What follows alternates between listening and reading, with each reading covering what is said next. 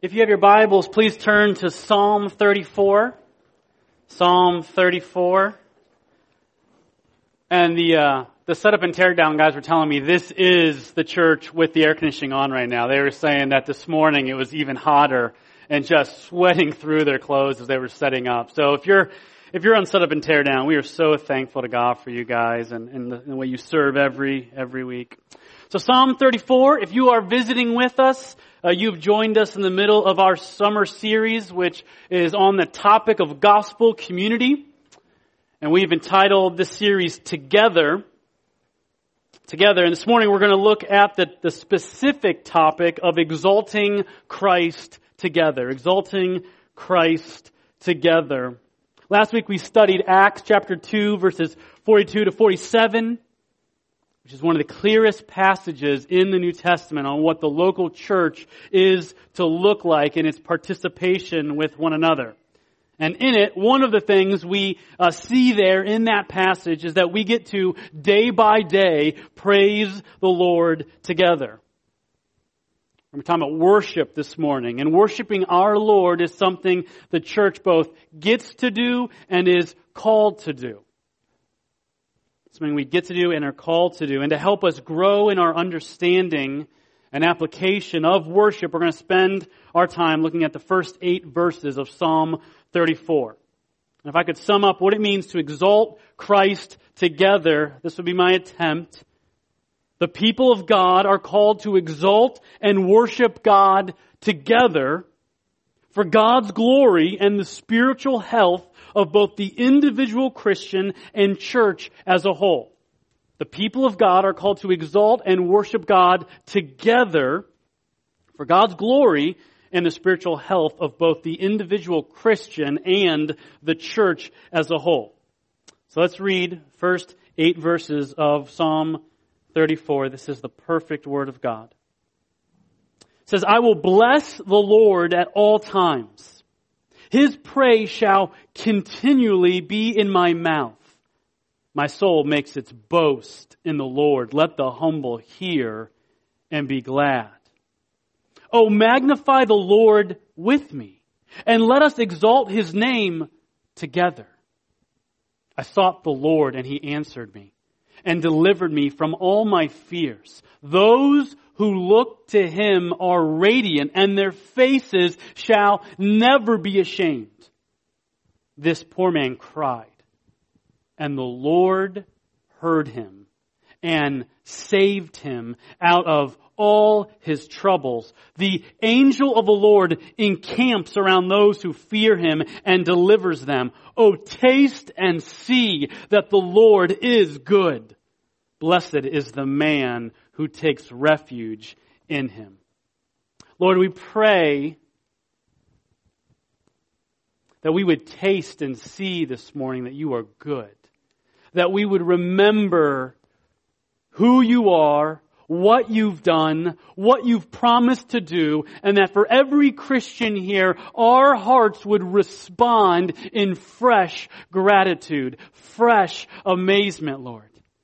And we pray for any unbeliever in this room that You would reveal Yourself to them this morning, that You would show them who You are and what You've done, that they might have genuine hope this morning, that whatever they're pursuing right now, whatever they're going after for satisfaction, that You would in Your love show that thing to be worthless and to show Yourself as the all-satisfying treasure we were created to enjoy.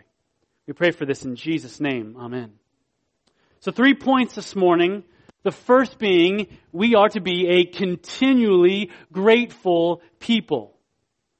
Point number 1, a continually grateful people. Psalm 34 is a psalm of gratitude to God. David is the author, and he begins by declaring to God and to us that he will bless the Lord at all times. His praise of God shall continually be in his mouth. Not just in his heart, on his mouth. To bless the Lord means to proclaim our love. and to express our thanksgiving for who He is and what He's done. And David makes clear that his intent, because God is worthy of it, is to do so not just on Sunday mornings, not just at care group, not just at youth group, or just in the good times, but at all times. He says, God's praise shall continually be in my mouth. We see this call to continuous gratitude in the New Testament as well. 1 Thessalonians 5:18, give thanks in all circumstances, for this is the will of God in Christ for you. Ephesians 5:20, giving thanks always and for everything to God the Father in the name of our Lord Jesus Christ.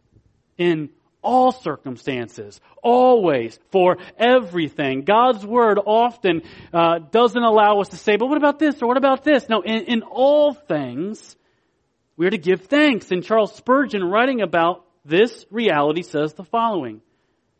This means we seek to express our gratitude to God in every situation, in every circumstance, before, in, and after every trial, in bright days of glee and dark nights of fear. To exalt Christ together means, in part, to do so continually in every season, on the happiest days and on the darkest days, because God is always worthy of it. Our circumstances change. The God of our circumstances does not. God's people are to look very different than the culture around us. Instead of being quick to complain, quick to anger, quick to bitterness, quick to slander, quick to gossip, quick to obscene talk, we are to be quick to praise our Lord. We are to be quick to express gratitude to God, continually seeking to be on the lookout of where can I thank God right now. Now, this doesn't mean we don't share our sorrows, right? If you've read the Psalms, you know David expresses his pain. He expresses his sorrow. He shares about how things are hard. We're not saying you don't express the pain of life, but it doesn't, as a believer, tempt you to go inward, but to go upward.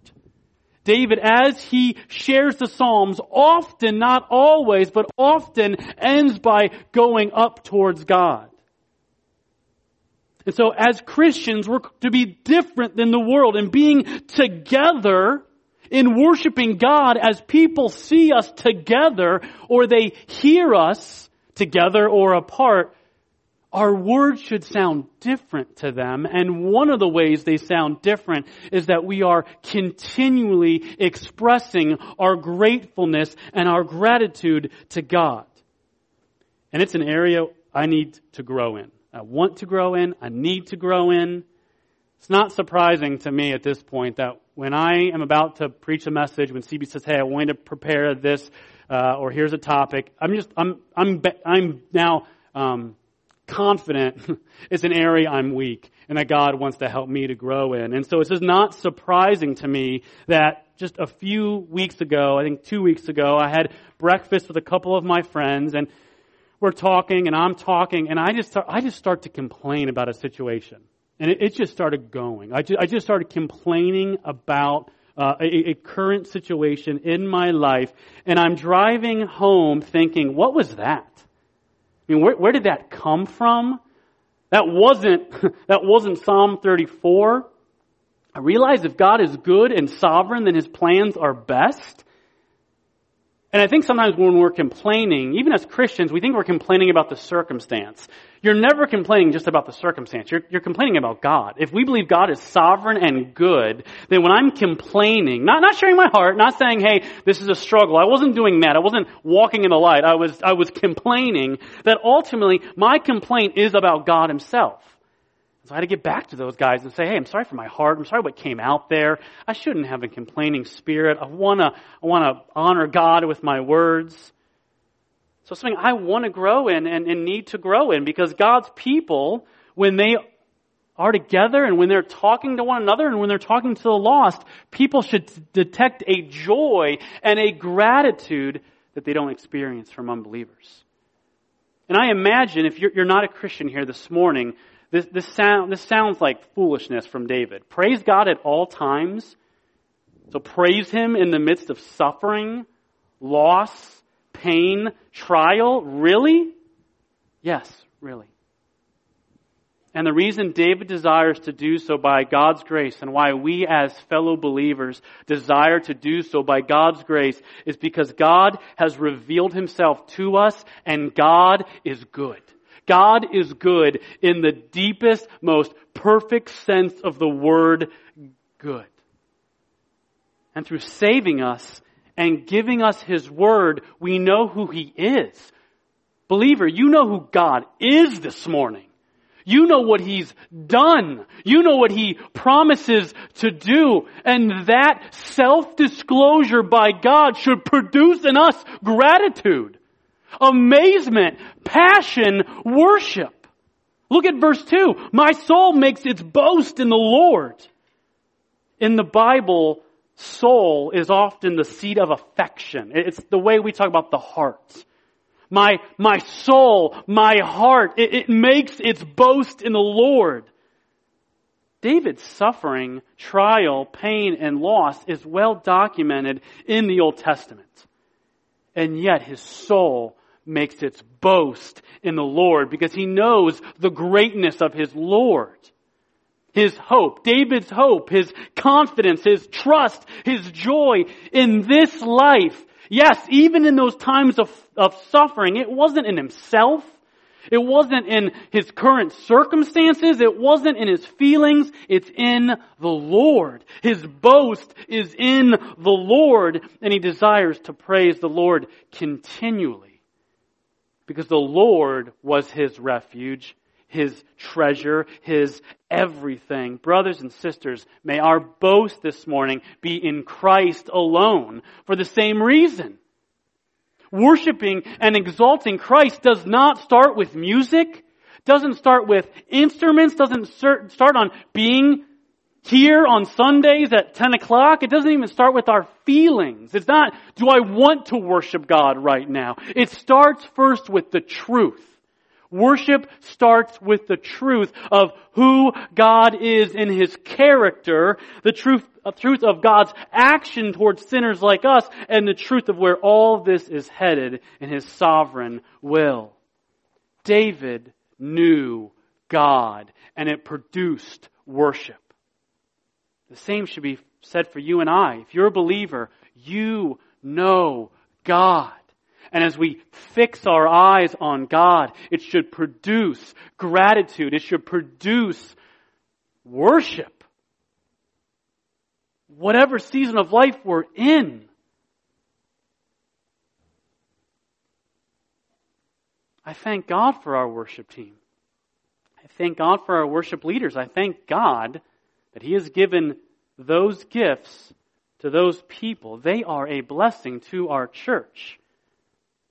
But we are not going to be a Christ-exalting church to the degree that we have a sweet band. Right? There are churches that maybe have better sound systems and smoke machines and better acoustics or, more people on their team. I was in a church one time and the worship was very genuine, but it was like world-class musicians. Christ-exalting worship is based on the degree that we as a church are amazed by Christ. There are weeks when we have a full band. There are weeks when there's like 2 people up here. Worship's not dependent on the people up here. Worship is dependent on our amazement of Christ, our knowledge of Christ. I had a brother recently on Facebook say that all their electricity went out like 10 minutes before worship. They couldn't plug anything in. And so the lead worship leader gets up and they just sung to the Lord acoustically. And he said it was one of the greatest Sundays he's ever experienced. Because it's not about the music. Now, again, grateful for the instruments. God says, pick up the instruments and use them to play. Our hearts, are we amazed by Christ? Do we know Christ? Are we amazed by who He is and what He's done and what He promises to do? Do you want to grow in your passion for Christ this morning? Do you want to have a heart like David, which desires to bless the Lord at all times, and a soul that makes its boast in Christ alone? Do we want to continue to grow in being a Christ-exalting church? If so, praise God. If you're here this morning and you would say, that's right where I am. I'm not amazed. I'm not affected. It's tearing me up. I feel overwhelmed, or maybe I feel condemned. One, just take heart that you even care. That you want to grow more passionate. That the desire alone is showing that God is already at work in you. Do you want to grow in those things? Do not start by looking inward. Don't start by trying to muster it up in your own strength. Look to God Himself. Listen to this quote by R.C. Sproul, in which he highlights how the study of theology, when rightly done, will lead to doxology. So theology is the study of God. Doxology is the worship of God. Theology should lead to doxology. He says, for the soul of a person to be inflamed with passion for the living God, that person's mind must first be informed about the character and will of God. There can be nothing in the heart that is not first in the mind. Though it is possible to have a theology on the head without its piercing the soul, it cannot pierce the soul without first being grasped by the mind. Amen. We must know God if we are to be amazed by God. Church, this is yet another reason why we are so desirous as your pastors, and I know I speak for the care group leaders, that we as a church be men and women of the Word. To be men and women who read God's Word, meditate on God's Word, memorize God's Word, apply it. As we saturate ourselves with the Word, we will grow in our understanding of God's attributes. God's attributes are just another way of saying His character, who He is. As we saturate ourselves in the Word, we will come face to face with His actions. As we come to God's Word, we come face to face with His promises. You can't turn on the news without another story of something going crazy out there. If you don't know the promises of God, if you don't know where all of this is headed, it could bring great fear to you. But when you know the promises of God, you recognize God's not twiddling His thumbs right now, really fearful of what's happening. God says this is exactly what's going to happen. And there's promises that He gives to His people in the midst of it. As we saturate ourselves in the Word, that will be the fuel by God's grace and Spirit that drives our amazement, drives our passion for our Lord and Savior. Church, I don't know how to give a message on worship without talking about the Word. It's not like I'm trying to get to the Word, and how do I do that? If you don't know God, how could you be amazed by Him? It's my joy to be completely repetitive to our teens. It's one of the roles I get to serve in. And if a teen is not often in the Word, and he says to me, God feels distant and I don't feel anything towards Him, I'm not surprised. You can't kind of muster it up in your own feelings. It's not about being around other Christians. As we're in the Word, as we're in relationship with the Lord, that's where the fuel and the fire comes from. As the Spirit walks with us as we read, as we apply, as we go to Him. Let me just break this very briefly down. His attributes, His actions, His promises. So we're still in point one.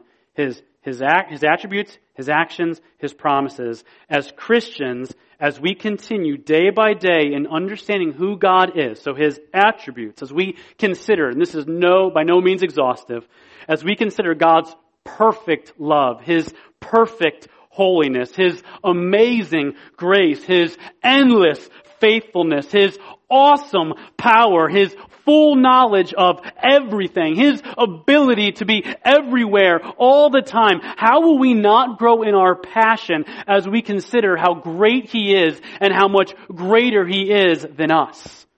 In trial, you need to know God is bigger than you. In trial, you need to know this is the God I serve. This is what He's like. and to be able to recount to yourself His attributes. And then secondly, His actions, what He's already done. As Christians, as we grow day by day in remembering the past, God's action in chasing down lost rebels like us, sending His Son to live a perfect life and die on the cross for our sins and defeat death, and as we sung this morning, raised to new life, right now, standing in victory. How will we not grow in our passion as we consider, I was dead and now I'm alive. I was His enemy and now I'm His son or daughter, and that's because of what He did. Look at verses 4 and 6 of Psalm 34. David roots his passion for God in God's actions. Verse 4, I sought the Lord and He answered me and delivered me from all my fears. Verse 6, he's talking about himself. This poor man cried, and the Lord heard him and saved him out of all his troubles. Do you recount your testimony to yourself? Your testimony is not just for other people. Your testimony is to testify to you. To think about where you were. I just vividly remember being in high school, not amazed by Christ and pleading with God that I would be amazed. And here I stand this morning, not because I'm preaching right now. Here I stand this morning because verse 4 and 6 are true over my life. I cried out, God, I got to the end of myself in trying to do it in my own strength, trying to muster up the passion from inside.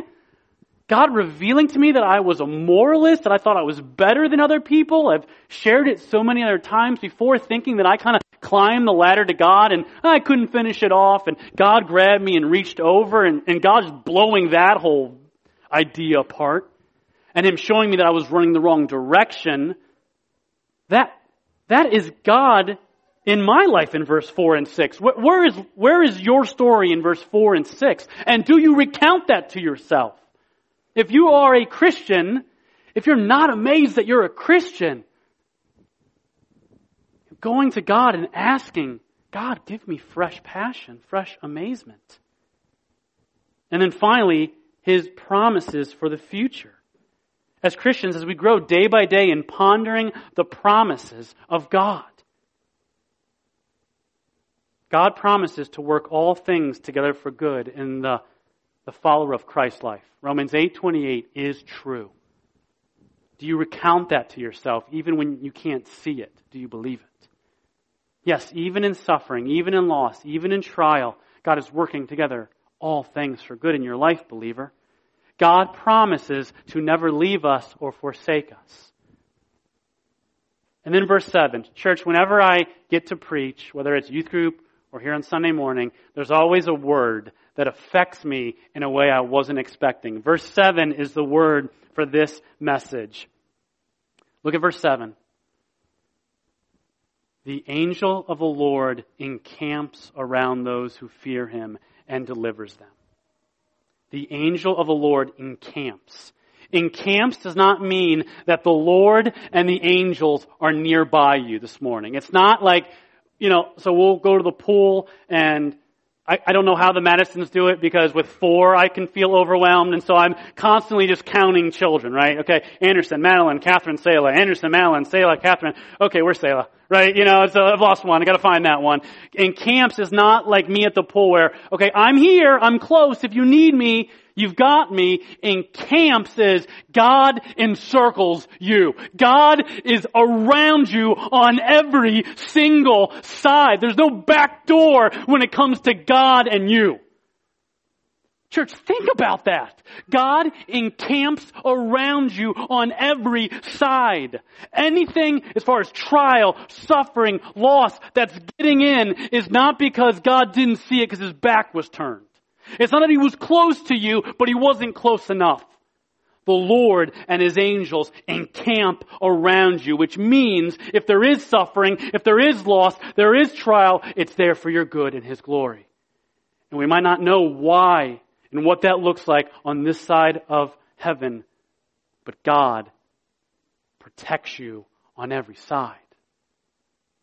God encamps around you on every side. And he promises that one day he will bring sin and Satan to an end. He is coming back. I think the events of these last weeks have caused Christians to recognize the reality of gospel advancement and how bad this world needs to hear about Jesus. But I think it also encourages our hearts that this will not be the way it always is. Christ is going to return. And we are going to see him face to face. That day will be as real as this one. And so we long for that day. We hope for that day. And as we think about that day, and we think about the fact that God encamps around us, it is right for us to worship. It is right for us to express gratitude. Christ community, the reality is if you and I look inward for our passion for Christ, seeking to muster it in our own efforts, it will be at best weak and short-lived. But if you look upward again and again and again to God, calling out to him in prayer, listening to him in prayer, going to the Word, God will start a fire by his grace and Spirit that no man will be able to put out. And verse 2 ends by stating, let the humble hear and be glad. The humble in this verse are the people of God. Genuine believers want to worship their Savior. Not perfectly. Obviously we're imperfect. Obviously we are tempted towards other idols and tempted to worship what he created and not the Creator. But for a Christian, there is a genuine desire to want to worship the Lord. Let the humble hear and be glad. David is saying, let us worship the Lord. And he's saying, the people of God, may they hear that. May they hear about the Lord and be glad, to praise his name, to express our love and thanksgiving to him. If when you read the Bible and you're all alone and there's just this, oh God, I am so grateful for you. I am so thankful to know you and to be saved by you and to walk with you. When you're together with the people of God and there's just this in your soul, just this, I love God. I'm so imperfect at it, but I love God. I want to live for God. God wants to encourage you this morning. That is evidence of your salvation. That is evidence that he is at work in your life. And in the same way, if there's just nothing, there's no desire to praise God, you're just going through the motions, you're doing it because your parents want you to do it, or culture wants you to do it, or you know that your kids are coming downstairs soon, so I should look like I'm doing something besides being on my phone right now. And it's just for everybody else, you need to examine whether you're in the faith. And that's not salvation through worship. It's, again, the product of it. The sons and daughters of God in heaven are not going to, I really don't want to worship you today, Lord. No, in heaven it will be our joy to do so. And so we should see the fruit of that, the imperfect fruit, but the fruit of that here. Point number 2, let us exalt his name together. Let us exalt his name together. Look at verse 3. Oh, magnify the Lord with me. Let us exalt his name together. As CB has been sharing over the last couple of weeks in this series, God saves us as individuals, but he never leaves us on our own. He adds us into the family of God, the body of Christ, for his glory and our good. And one of the many gifts in being in this body is that we get to worship God together. God is incredibly loving, and one of the ways we see his love towards us is that even when we're doing things directed towards him, we still benefit. Think about that. God is so loving that even when we're doing things he calls us to do, we're still being blessed and benefit. And I want to just kind of say it this way. There's a vertical component and there's a horizontal component to worship. There's a vertical component and a horizontal component to worship. The vertical component we've already talked about. Worship is firstly and most importantly towards God. We are expressing our gratitude and amazement to him. We are communicating to him. God doesn't need our praise, but he deserves our praise because of who he is and what he's done. When you pray, God hears you. As a believer, when you worship God, he receives that worship. But there's also a horizontal direction to worship. God uses His people to encourage one another as they exalt Him together. Okay, so what I mean by horizontal is that when we are worshiping God together, we all benefit. We are encouraged. We see throughout the Old and New Testament, God's people gather together and they sing to the Lord. Yes, to magnify Father, Son, Holy Spirit, but also to remind one another and to encourage one another and by God's grace, grow in fresh amazement. I don't know about you, I don't always come into this room on Sunday perfectly trusting God. I don't always come into this room on Sundays full of joy. Over the years I've walked into this room fearful, sad, hurt, hopeless, feeling relationally distant from the Lord. If your thought is as pastors, we just walk in, let's praise Jesus this morning, I got no problems, let's do this. That's not my reality. I'm pretty sure it's not CB and John's reality. And yet I've lost track now over the last years in counting how many times my soul has been uplifted as you all sing the truth of God. I come in here fearful. I come in here sad. I come in here hurt. I come in here just hopeless for different situations. And as you all sing about our Lord, as you sing about who He is and what He's done and what He has promised to do by the Holy Spirit, I have been uplifted in my soul over and over again. In a sense, we sing to the Lord primarily, but we sing to one another. Ephesians 5:18b to 20 is a great example of how the vertical and the horizontal happen often at the same time. It says, but be filled with the Spirit, addressing one another in psalms and hymns and spiritual songs, singing and making melody to the Lord with your heart, giving thanks always and for everything to God the Father. Isn't that interesting? I think a lot of us maybe have heard that, those verses many times over the years. What it's saying is we're singing to the Lord. First and foremost, the psalms and the hymns are directed to God, and yet we are addressing one another. Fresh gratitude is produced, and we can give thanks always and for everything to our Lord and Savior. Colossians 3:16 states in a similar way, let the word of Christ dwell in you richly, teaching and admonishing one another in all wisdom, singing psalms, hymns, spiritual songs, with thanksgiving in your heart to God. I think this is me, maybe this isn't you. Colossians 3:16, when I think about this passage and admonishing one another, I think about letting the word dwell in us richly. And I think that's right. Preaching admonishes, preaching encourages, preaching convicts, and all of that's true. But in that passage, admonishing one another in all wisdom, and then it goes to the singing. It goes to the worship. In a sense, I'm preaching right now. You all were preaching to one another earlier. And we continue to preach to each other throughout the week. Admonish means to warn or remind. Oh, church, how many times in trial do you and I need to be warned, to be reminded? In caring for people, Christ community people, believers, I rarely have to share new things to them. So often, my counsel, my encouragement is to remember who God is. It's for them to remember what they already know. And when we sing to one another, when we worship with one another, we are reminding each other. We are admonishing one another. Church, these verses need to give us a vision for the part we all play in Christ Community Church together as we exalt Christ. We live in a consumer culture, and we ourselves are selfish. That's not a good recipe.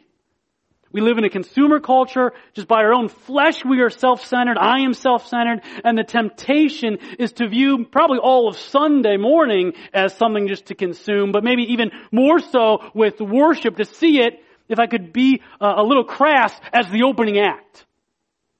Yeah, they sing for a little bit, and then they do some announcements, and then we kind of get down to business with the word. That's not the way God views worship. May you and I not view worship as something done by others. The worship team leads us. They're not doing worship. We, as the church, worship. And I really believe, biblically, it's right for all of us to believe we're on the worship team. These people lead us. There's one singer in particular I'm personally very fond of. But we're all on the worship team. We all come together to sing to our Lord together. Yes, God gives certain gifts, but we're all called to be active participants. I love the noise in this room before Sunday morning. I love the conversation. I love the fellowship. I think it's very God-honoring. I remember growing up, there being solemnity before the service. People sitting down and considering preparing their hearts for worship. And I believe we can do both. I don't think it's either you should be quiet before the service or you should talk before service, because we're called to do both. We're called to prepare our hearts for worship and we're called to fellowship. It's both and. Do you come to church and be with the church on Sunday saying, I'm called to be an active participant in reminding my brothers and sisters about Christ, who He is, what He's done, what He promises to do?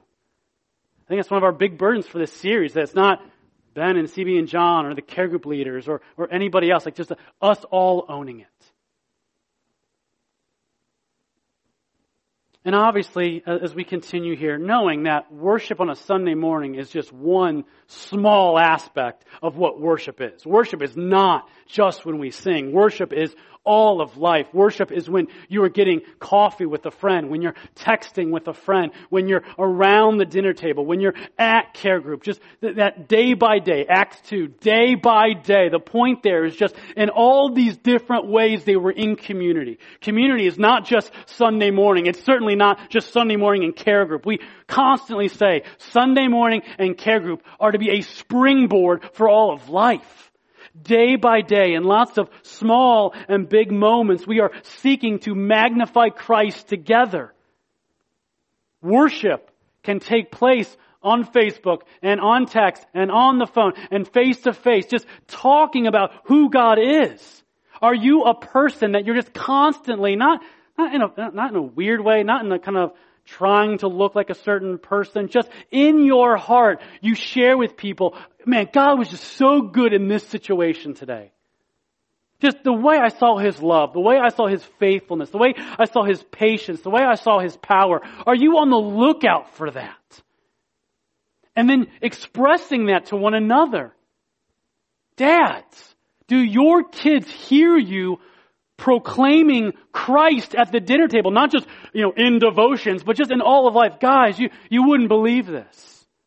You wouldn't believe how God moved today. And maybe it was something really small. Like on the way here, I was driving and there was a woman and she had left a gallon of water in the back of her pickup truck, which I had a lot of grace for her because I constantly leave sodas on the top of my car. And my children love to remind me about all the times I've done that. And there was a time where these people are like pointing and waving. And I'm like, hey, how's it going? Yeah, you're friendly. And then we see the soda go across the front of the car. Oh, that's why they were pointing. And so I was trailing behind her. She moved. The gallon fell off. And I think if it would have come towards me, that probably wouldn't have been the best situation. And it went off to the right, hit the wall, and just stayed there. I want to share with my children, guys, God, I think He protected the car today, or protected me. I don't know what could have happened. But that gallon went that way instead of this way. Or to talk about, hey guys, I was just really in a bad mood today, and God just gave me grace. He was patient with me. Do you have those moments as a family? Do you have those moments with your friends? Is it something you're seeking to do? Because in our flesh, we're going to be prone to complain, aren't we? We're going to be prone to, where is God not doing me right? Instead of, oh no, we have 10,000 reasons to be grateful to the Lord. Hebrews 10:23-25 talks about the call. This is a command by God. This is not something that some of us are called to do. This is something, if you're a Christian, we're all called to do. And it says, let us hold fast the confession of our hope without wavering, for He who promised is faithful. And let us consider how to stir one another up. Not consider if you want to stir one another up. Consider how we might stir one another up to love and good works, not neglecting to meet together, as is the habit of some, but encouraging one another, and all the more as you see the day drawing near. We're all called to worship the Lord together, to stir one another up. More and more. This isn't, I don't know if you know. There's a temptation people have when they look at Acts to say, well, that was Acts. That was a long time ago. That was right after Pentecost. We can't expect those things to happen now. Hebrews 10 does. Hebrews 10 says all the more.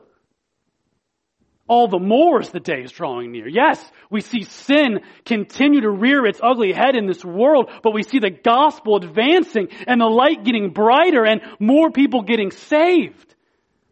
The Bible doesn't tell me to look at Acts and I wish I lived back then. If I just would have lived at Pentecost, that really would have been awesome. No. Same Christ is ruling and reigning. Same Holy Spirit is in our hearts. This is the body of Christ just as much as Acts was the body of Christ. May we get to stir one another up. And look at verse 5. I love what it says. Those who look to Him are radiant. Those who look to Him. That right there is the call of the Christian, and that is the call of the church. Look to Him, look to Him, look to Him. If all your counsel ever is to somebody, look to Him and remember the gospel, that's great counsel. Look to Jesus, look to Father, Son, Holy Spirit, look to Him, remember His attributes, remember His actions, remember His promises. I think if I've read C.B. Wright, it's a requirement to have a Band of Brothers illustration in every sermon in the Together series. And so I will obey C.B. in that right now. I love it. I love it as well. I love it. I could. There's certain shows I could just keep watching. And Band of Brothers is one of those HBO miniseries. One of my guys, I think everybody who watches Band of Brothers has certain guys. And that's your guy. Lipton is my guy.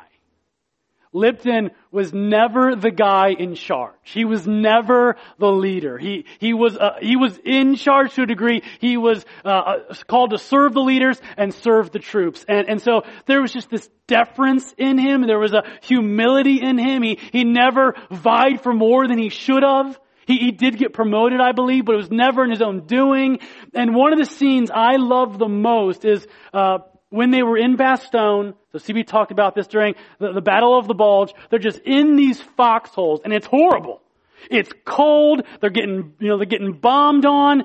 You think about living in a foxhole. Those are not good conditions. And Lipton is not just concerned about himself.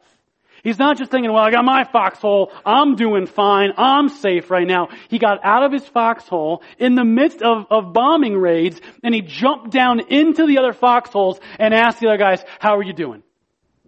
He would seek to get their spirits up. He would seek to encourage them. He would actually even seek to encourage them in the leadership. Guys would sometimes say, you should be the guy. And he's, no, I'm not the guy. We're in this together. We're on mission together. And Lipton would just jump out of the one foxhole, run across during the bombings, jump into the next foxhole. We're all called to be Liptons. We're all called to be men who are not just concerned about ourselves, but men and women who consider others. How's that brother? How's that sister? And that's worship. Talking about the Lord, talking about what He's done. Reminding each other of our Savior. Reminding each other of where all of this is headed. And then briefly, the last point, to exalt Christ together is to enjoy Christ together. To exalt Christ together is to enjoy Christ together. Look at verse 8 with me, please. The psalm ends, or our section of the psalm ends, by reminding us that our worship of God is not simply a command to be obeyed, but a blessing to be enjoyed. Oh, taste and see that the Lord is good. Blessed is the man who takes refuge in Him. Oh, taste and see that the Lord is good. Do you know that the Lord is good this morning, believer? Have you tasted and seen that the Lord is good? The Christian life is not simply academic acknowledgement concerning the facts about God. Yes, it's knowing about God, but it's more than that. It's not just facts about God, it's relationship with God. Are you in a relationship with God? Are you walking with Him? Do you abide in Him? Magnifying Christ is both declaring truth about Him and rejoicing in that truth. Bob Kauflin states, we're not simply reciting facts about God like a student reciting multiplication facts. We are expressing our holy affection in the one who has saved us and is in relationship with us. Philippians 4:4. Rejoice, rejoice. Church, rejoice in the Lord always. Again, I say rejoice. Psalm 34:8 is teaching us that we aren't simply called to know about God, but to enjoy God, to be in relationship with God. Think about this in regards to your spouse or your children or your friends. If you asked me this morning, how are you and Anderson? How are you and your son doing? And I said, we're doing great. I know his name, I know his eye color, I know his home address, and I know some of his hobbies. You might respond, okay, it's not bad. It's not bad. You know those things. That's good. So, you're really growing relationally with him? Oh, no. We rarely talk. We rarely hang out. But are you impressed by how many facts I know about him? No, you would go from encouraged to concerned, right? Or flip that illustration around. If Anderson knew I was his dad, and he knew facts about me, like he saw me in the room, okay, that guy is 5'10", he is still celebrating the Cavs championship.